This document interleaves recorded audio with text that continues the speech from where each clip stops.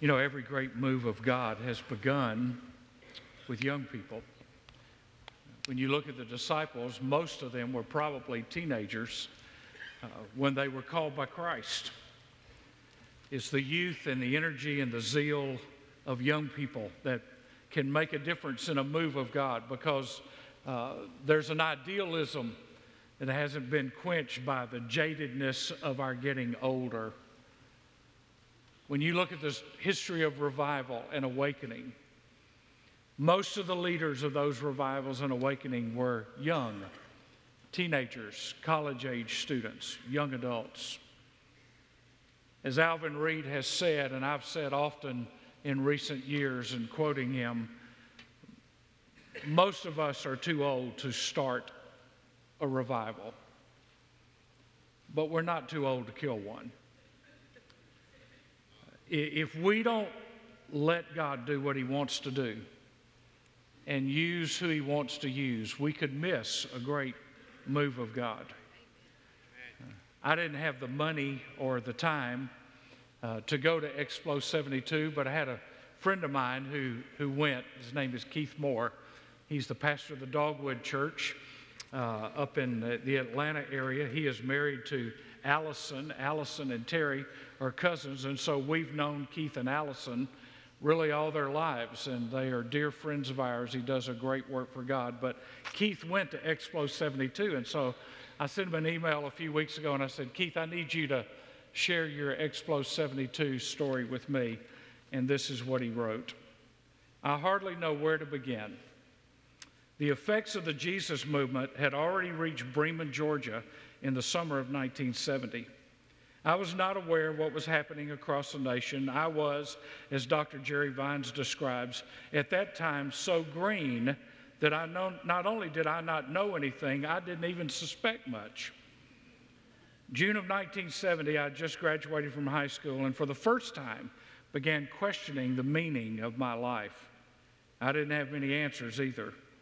My high school friend, Jeff Thompson, had returned home from his freshman year at Auburn University, and he came to visit me and told me of coming to faith in Christ through the ministry of the Navigators that year. We both had grown up at First Baptist Church Bremen and had made some kind of profession of faith as children.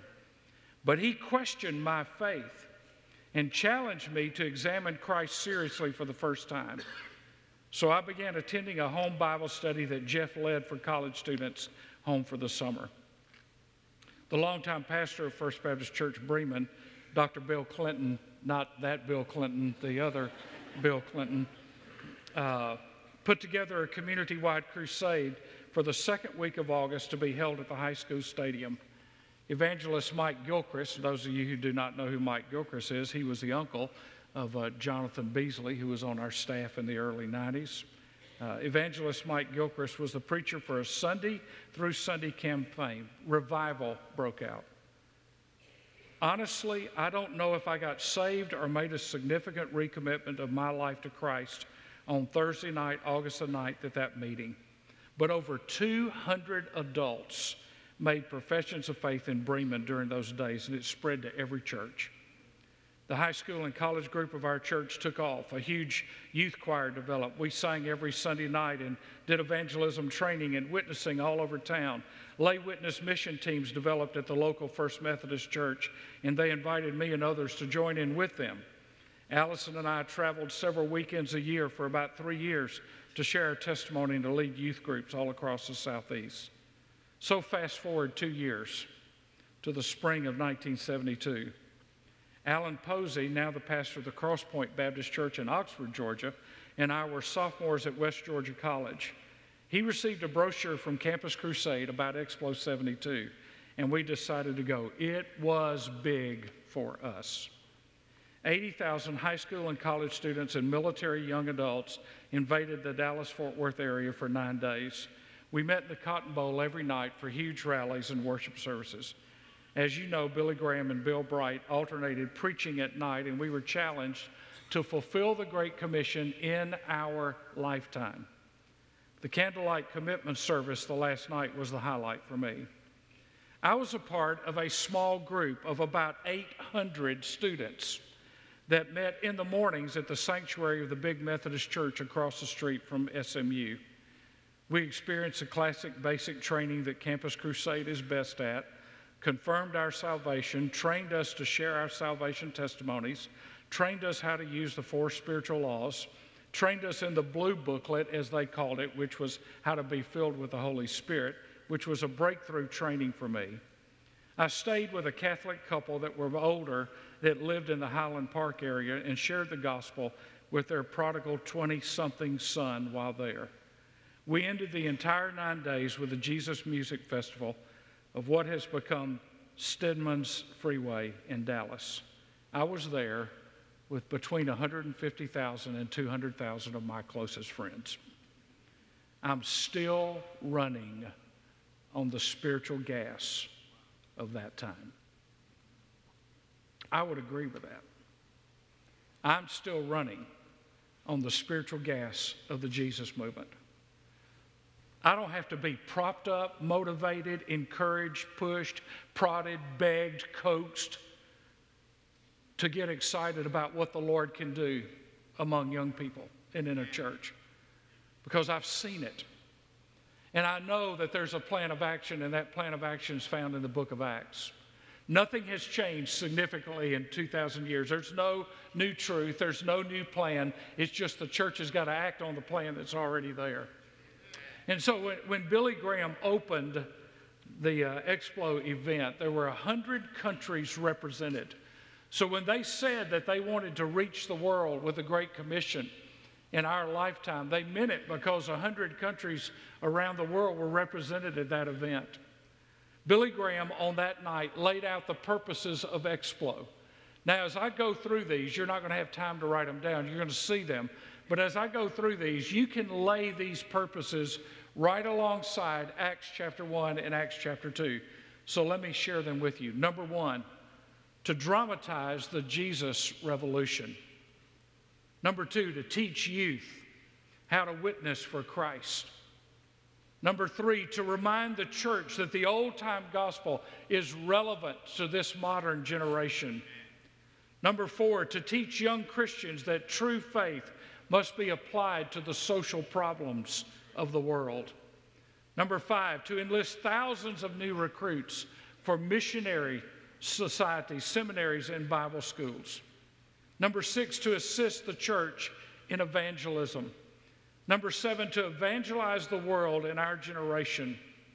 And number 8, to say to the whole world that Christian youth are on the march. In his message on the final day, Billy Graham said this: I believe that there is more potential power to change the world gathered here on this mall than I have ever seen in one place at one time. You are young. You are fearless. The future is yours. You are filled with hope in a world of despair. But if we are going to revolutionize the world, we must have the same message, the same discipline, the same dedication, the same consecration, and the same willingness to die that those early apostles had. What Jesus called those first disciples to, he calls us to. He calls every generation to these same things. And every generation needs to act on what he said. Look at Acts chapter 1 and verse 8. Acts 1 and verse 8. We know it. The problem is we know it more than we do it. But you will receive a program when the convention prints a brochure where you can buy it in the local Christian bookstore. Is that what he said? What will you get? I'm sorry, what will you get? You will receive power when the Holy Spirit has come upon you, and you shall sit in Sunday school classes and talk about Jesus, but never tell anybody else about him for the rest of your lives. Does your Bible say that? You shall be my witnesses. There's no opt-out clause there. You shall be my witnesses both in Jerusalem and in all Judea and Samaria, even to the remotest part of the earth. The book of Acts is a book of action. And it is a book of action with a power that is available to make that action possible. Really, the book of Acts is not really the Acts of the apostles. It's the Acts of God. Or maybe even better said, the Acts of the Holy Spirit through available people who obeyed what God told them to do. That's a long title, but it expresses what the book of Acts is about. It is the continuing work of Jesus through his church after he had ascended into heaven. After he died on the cross, ascended into heaven, he said, now I'm going, you're going to stay, but here's what you're going to do while you're here. And that message and that command has not changed in all the years since Jesus left this earth. We have been given a power that has been poured out on the church and on believers that makes us available and viable witnesses of the gospel of Jesus Christ in the most corrupt and depraved of situations and circumstances. Ray Stedman said, Acts is an unfinished book. The story is still being written today, even now. Now, we know that you don't build doctrine on Acts, but you do build a lot of your methodology on Acts. How we go and how we do what we do comes out of the book of Acts. It's an inerrant word, but I would submit to you that Acts is an open book. Not that we add to it by saying, well, I think there's a new revelation, but there are stories and testimonies through the generations, through centuries, and through churches of the continuing work of the Holy Spirit across every line and every culture, into every home and every man and every woman and every boy and girl. God has given us what we need to carry out and continue what he started in Acts chapter 1. Now, only God knows if we're on the verge of the last chapter, which is when he comes back and takes his church. But here is the strategy of Jesus for every generation. If you want to know what God's plan is for your life, forget worrying about what your vocation is. Forget worrying about what city you're going to live in. Forget worrying about how much money you're going to make. Forget worrying about your retirement. If you want to know God's plan for your life, this is it. And nobody who calls themselves a Christian can get out of this. Or we're living in disobedience. Number one, wait for the Spirit. We are to wait for the Spirit. The Spirit comes at the moment that we get saved. The Spirit of God comes to live inside of us. We are to wait. We're not to go act in our will and on our agenda, but on the Spirit's will and on the Spirit's agenda. Secondly, witness to people. Witness to people. Thirdly, watch for his coming. So, wait for the Spirit, witness to people, and watch for his coming. Now, let's just look at that for a minute. Waiting unites us. As we are together, gathered together corporately, we are waiting, and it unites us that we are together for a reason. We are together for a purpose. God has a plan for our lives, and it's a unifying plan. It brings unity. Witnessing stretches us because it gets us out of our comfort zone. Now, we're not afraid to go pay, $60 for a shirt and a hat to witness to our favorite school. But when somebody says, here's a tract, leave it for a waitress to go, she might not like it. It's amazing that we have to be stretched to be witnesses, but it does stretch us because it gets us out of our comfort zone. And then watching motivates us. It motivates us because we are waiting and witnessing, knowing that we are watching for the soon coming of Jesus Christ. That one day he's going to return, and our days of witnessing are going to be over. Jesus said, don't leave. The Greek word could be modernized to say, stick to it as if you're glued there until the Spirit comes. Don't leave. Don't move. Wait for power, or you won't have what you need to witness. You see, the failure to fulfill the Great Commission is not a spiritual problem. It's an obedience problem. The church has failed to wait and to walk and to witness in the power of Christ. He did not say wait for a program. He said wait for power. Resurrection power is irresistible and unstoppable. Every obstacle thrown in its path only advances the gospel even further. If you don't believe that, the fastest growing places in the church today in the world are in the persecuted church, not in America where we have freedom of speech and freedom of worship. We are failing at the fulfilling of the Great Commission while people are dying to tell that story to their friends and neighbors, even at the risk of their own lives. You will be my witnesses, not my salesperson, not my promoter. You'll be my witnesses. The very title suggests that we're moving. Now here, the disciples were to wait, and they waited in an upper room in Jerusalem. But when the power came, they went. They waited, and then they went. Now, they did not go to the hills of Palestine and sit around and sing Kumbaya all day long. They didn't sit around and meditate on things, nor did they get into classrooms and study systematic theology. Nor did they write blogs about what they believed about Calvinism or Arminianism or end times theology or the gifts of the Spirit.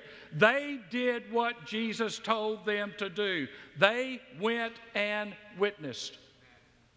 Here's the problem with the American church: fat and happy, overfed, overstuffed, and we have not been out doing what we're supposed to be doing in exercising out our faith. We would rather sit in a 2-hour study and debate the doctrines of salvation than tell anybody how to be saved.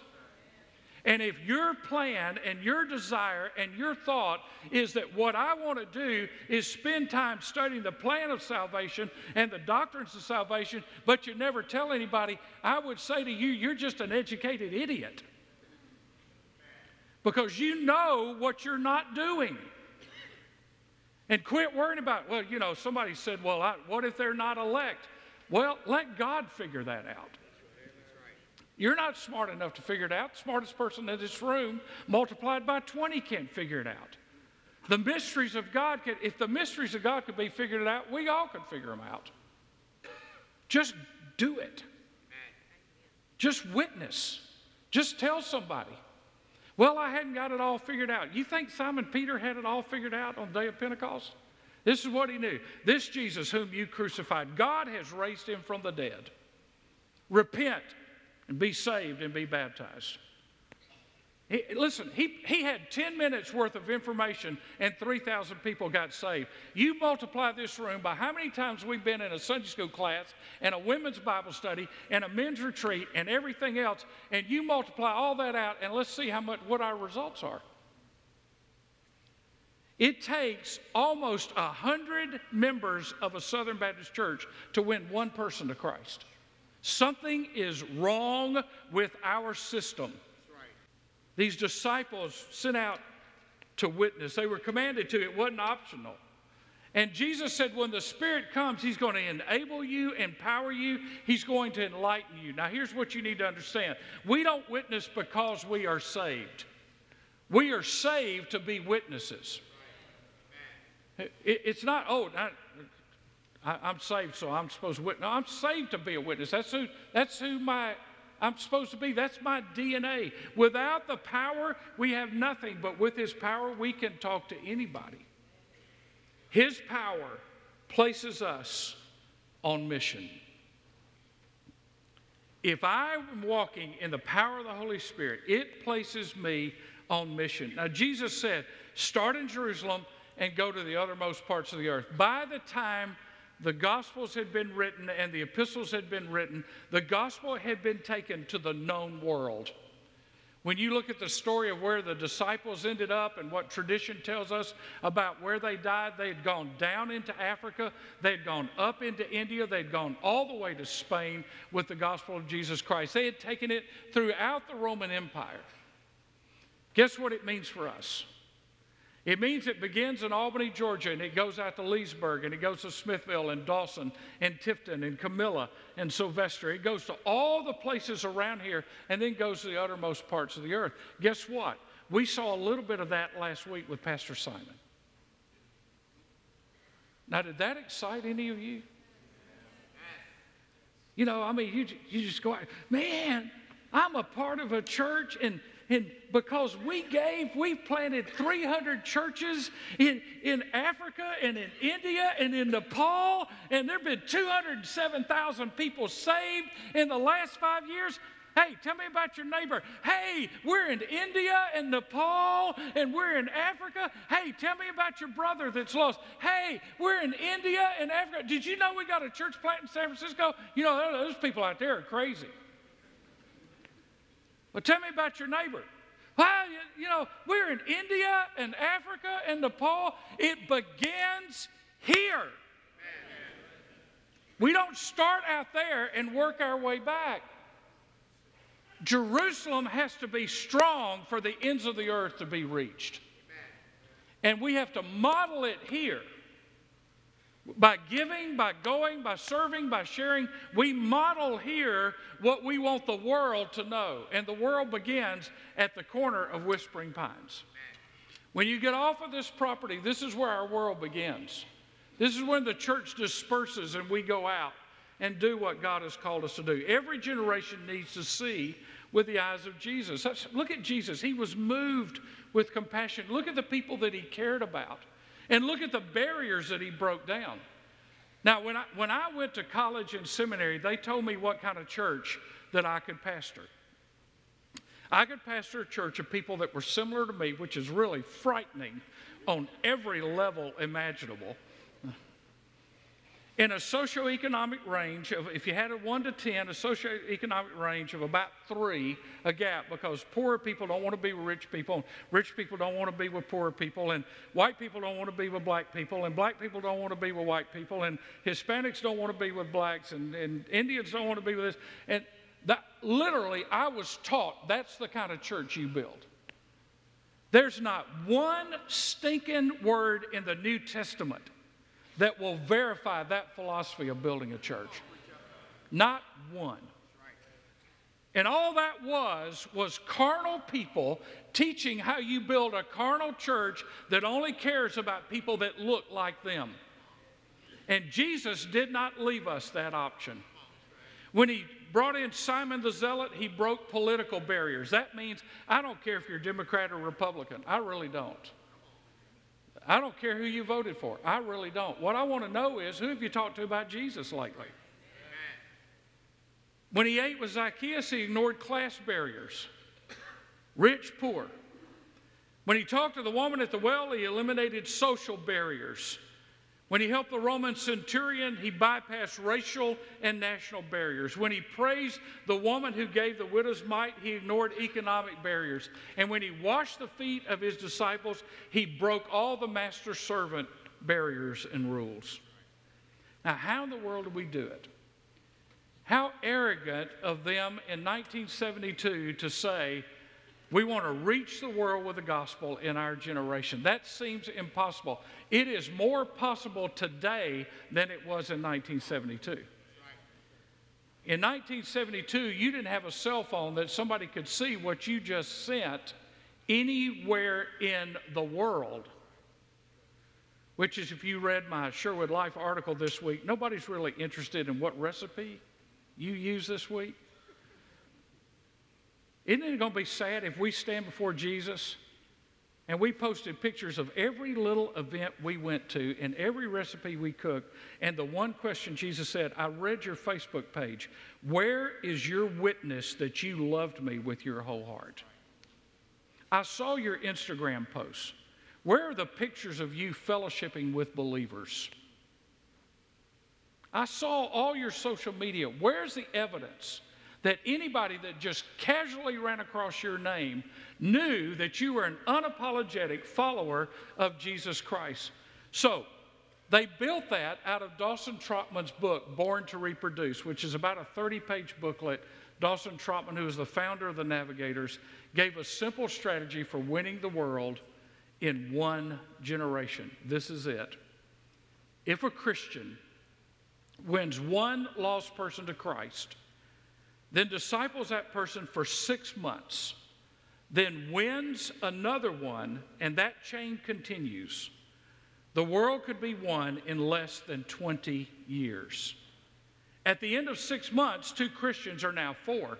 At the end of 1 year, 4 are now 8. But this conversion maturing cycle in 7 years equals 33,000 new believers. But in 10 years, 2 billion converts. Now, let me tell you what that means. Let's say there are 500 families in this church. That means if one person in every family in this church led one person to Christ every 6 months, that's not too much to ask. One person led one person to Christ every 6 months. And so I'll do what I did with Stephen. So I go out and I meet Stephen Durbin, and he's at Dunkin' Donuts or somewhere. I don't know where you are. Probably are. And I start talking to Stephen, and Stephen realizes that he needs Christ, and I win Stephen to Christ. And I disciple him for 6 months. I tell him how to read his Bible, how to pray, how to witness. I take him with me to show him how to share faith with somebody. And say, at 6 months, okay, so we're at June. So I led Stephen to Christ in January. So we're at June, and I say, Stephen, you're ready. Now I'm going to go find somebody else. And so Stephen goes, and he finds Ray. And he starts telling Ray, and Ray says, you know what, I need Jesus in my life. And I go and I find Ken, and I start telling Ken, and I invest in Ken. Well, at the end of the year, there's only 4 of us. But if you follow this principle, in 7 years, there's 33,000 new believers. By the way, there are more lost people than that in Albany, Georgia alone. It is not an impossible task. It is simply a matter of, will we obey God? Will we do what God has told us to do? Will we follow the Great Commission? And according to one study, this is what rattled my cage when I looked at this a few weeks ago.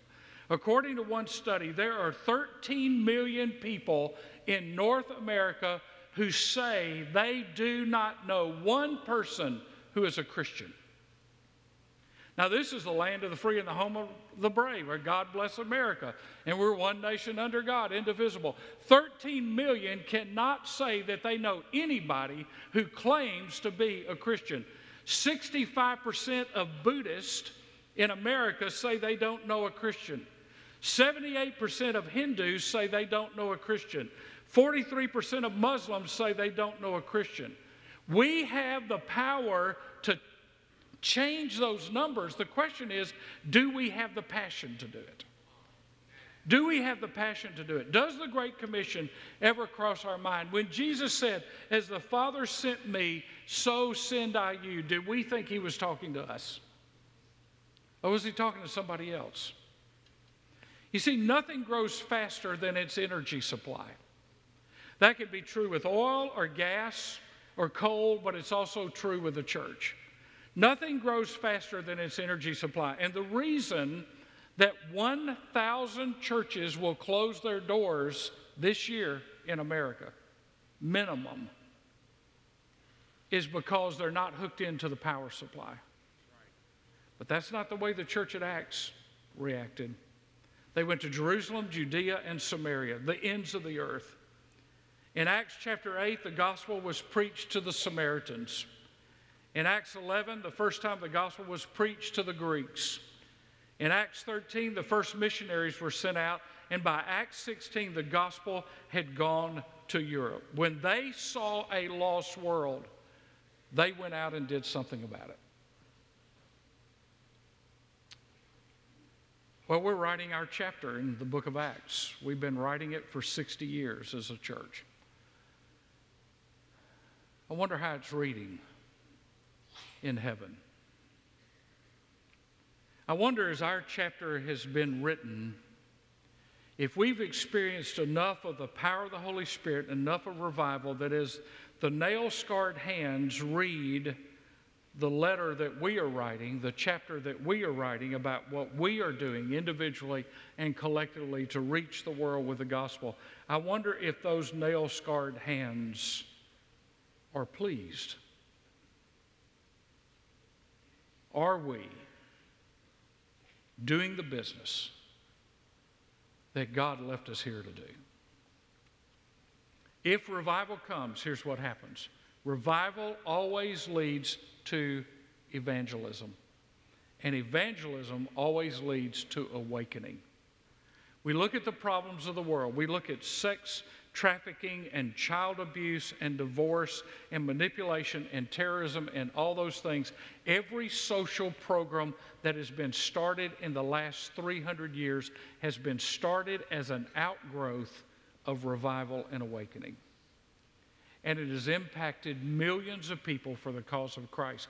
But it starts with a church and a people that are hot for God and are on fire for God and are witnessing unapologetically about the life-changing power of Jesus Christ. Let me ask you something. I'm very excited about what we're doing in India and Nepal and in Africa. But I'm concerned that Albany is dying and going to hell. If we have revival, the baptistry waters will be continually stirred every time we gather to worship. And it won't be 2, it'll be 5, it'll be 10, it'll be 15, it'll be 20, it'll be 30. In the revival in Bremen in 1970, 200 adults saved in a town of 5,000 people in 1 week. That can happen. Let's see what it looks like. Watch this video.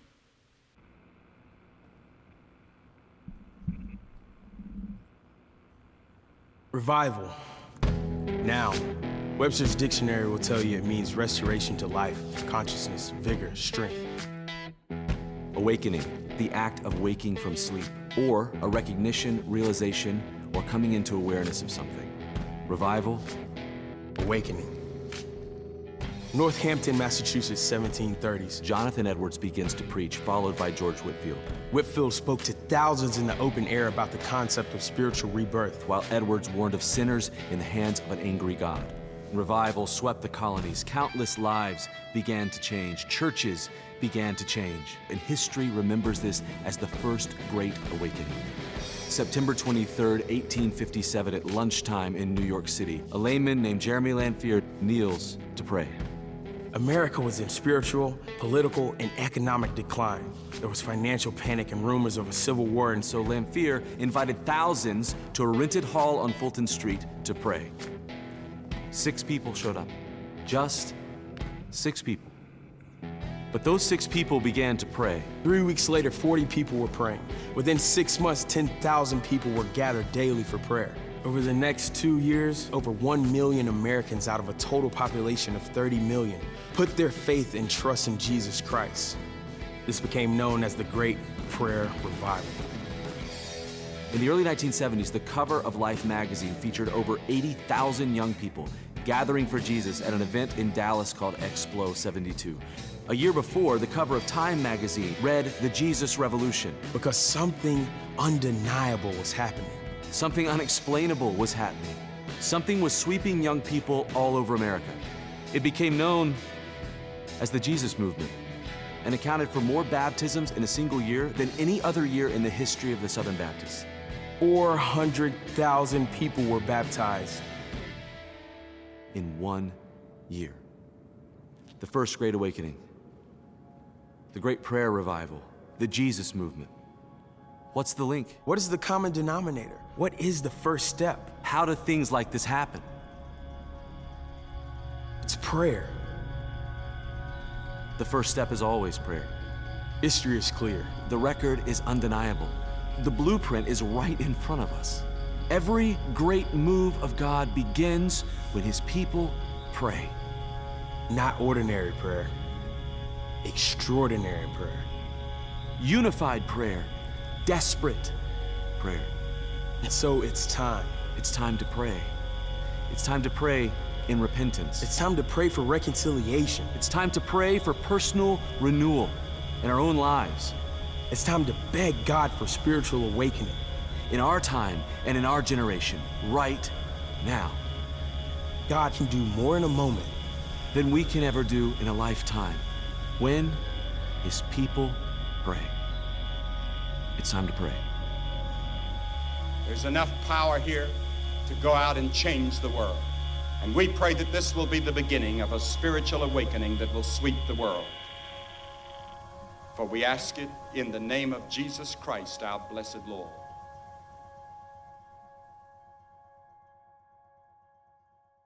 This is the invitation this morning. I want to ask you, very simply, if you want God to pour out that kind of power on your life and on this church so that we can reach our community to the ends of the earth with the gospel of Jesus Christ, I want to ask you just to join me at the altar this morning. Just make your way here. Get as close as you can. If your desire, your hope, and your longing is that God would use us for one more move of the Holy Spirit of God in our land and across this world, so that Christ could be exalted and magnified, so that lives would be changed, that people would be saved, that He would use us in Southwest Georgia to make a difference for the gospel of Jesus Christ, that we would be His witnesses without apology, without any hesitation or reservation, that we would be His hands and His feet in this community, in this world, to tell the world about the power of Jesus Christ. Would you just step out, just get as close as you can, and Mark's going to sing and the praise team's going to sing. This is the answer. The answer is Jesus, and we need Him today. Jesus is the answer for the world today. Above Him there's no other. Jesus is the way. Jesus is the answer for the world today. Above Him there's no other. Jesus is the way. Jesus is the answer for the world today. Above Him there's no other. Jesus is the way. Jesus is the answer for the world today. Above Him there's no other. Jesus is the way. Lord Jesus, You are the way, the truth, and the life.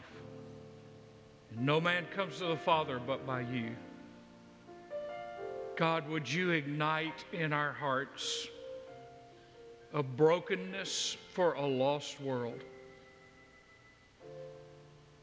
Lord, we see the news of bombings at concerts and terror attacks and Coptic Christians being killed in Egypt, and it just kind of blows by us. We stop for 60 seconds and we think about it, and then we move on to our entertainment. God, would You send power on this place and on our lives in such a way that the power would flow out of us and through us onto this community that is lost and in darkness, that is hopeless, doesn't know where they're going, doesn't know why they're going there.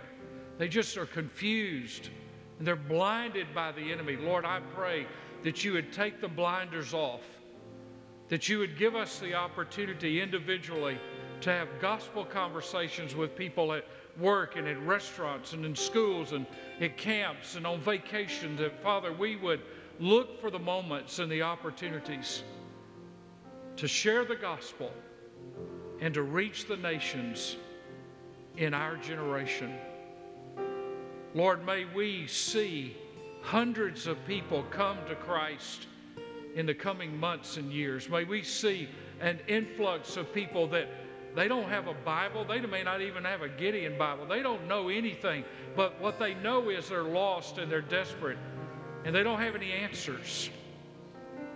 Lord, we know that Jesus is the answer. And so we wait and we witness and we watch. We wait for You, but the waiting days are over. The Spirit is here, and He is on us and in us. We witness not based on our personality or our gifts of communication, but on the fact that we have changed lives. We are different people because Jesus saved us. Every one of us has a gospel story that knows Jesus. And Lord, I pray for people in this room that may not know Jesus. They may know religion, but they may not know Jesus. I pray that today would be the day of salvation for them. That before they walk out of this building, they will find someone and ask them how they can be saved. That they'll pray and ask you to come into their heart and forgive their sins. And they'll make a public profession of that faith soon. Lord, would you rain down on us? Just fall down on us in such a way that we cannot be silent about what we have seen and what we have heard. Would revival in this church, Father, break open the doors of evangelism in our community and awakening in our region, where we can roll back the darkness that so encroaches every home and every neighborhood, every family and every individual. Would you allow us, by the power of your Holy Spirit, to roll the darkness back and to show the light of the love of Jesus Christ? For it's in his name we pray. And the people of God said,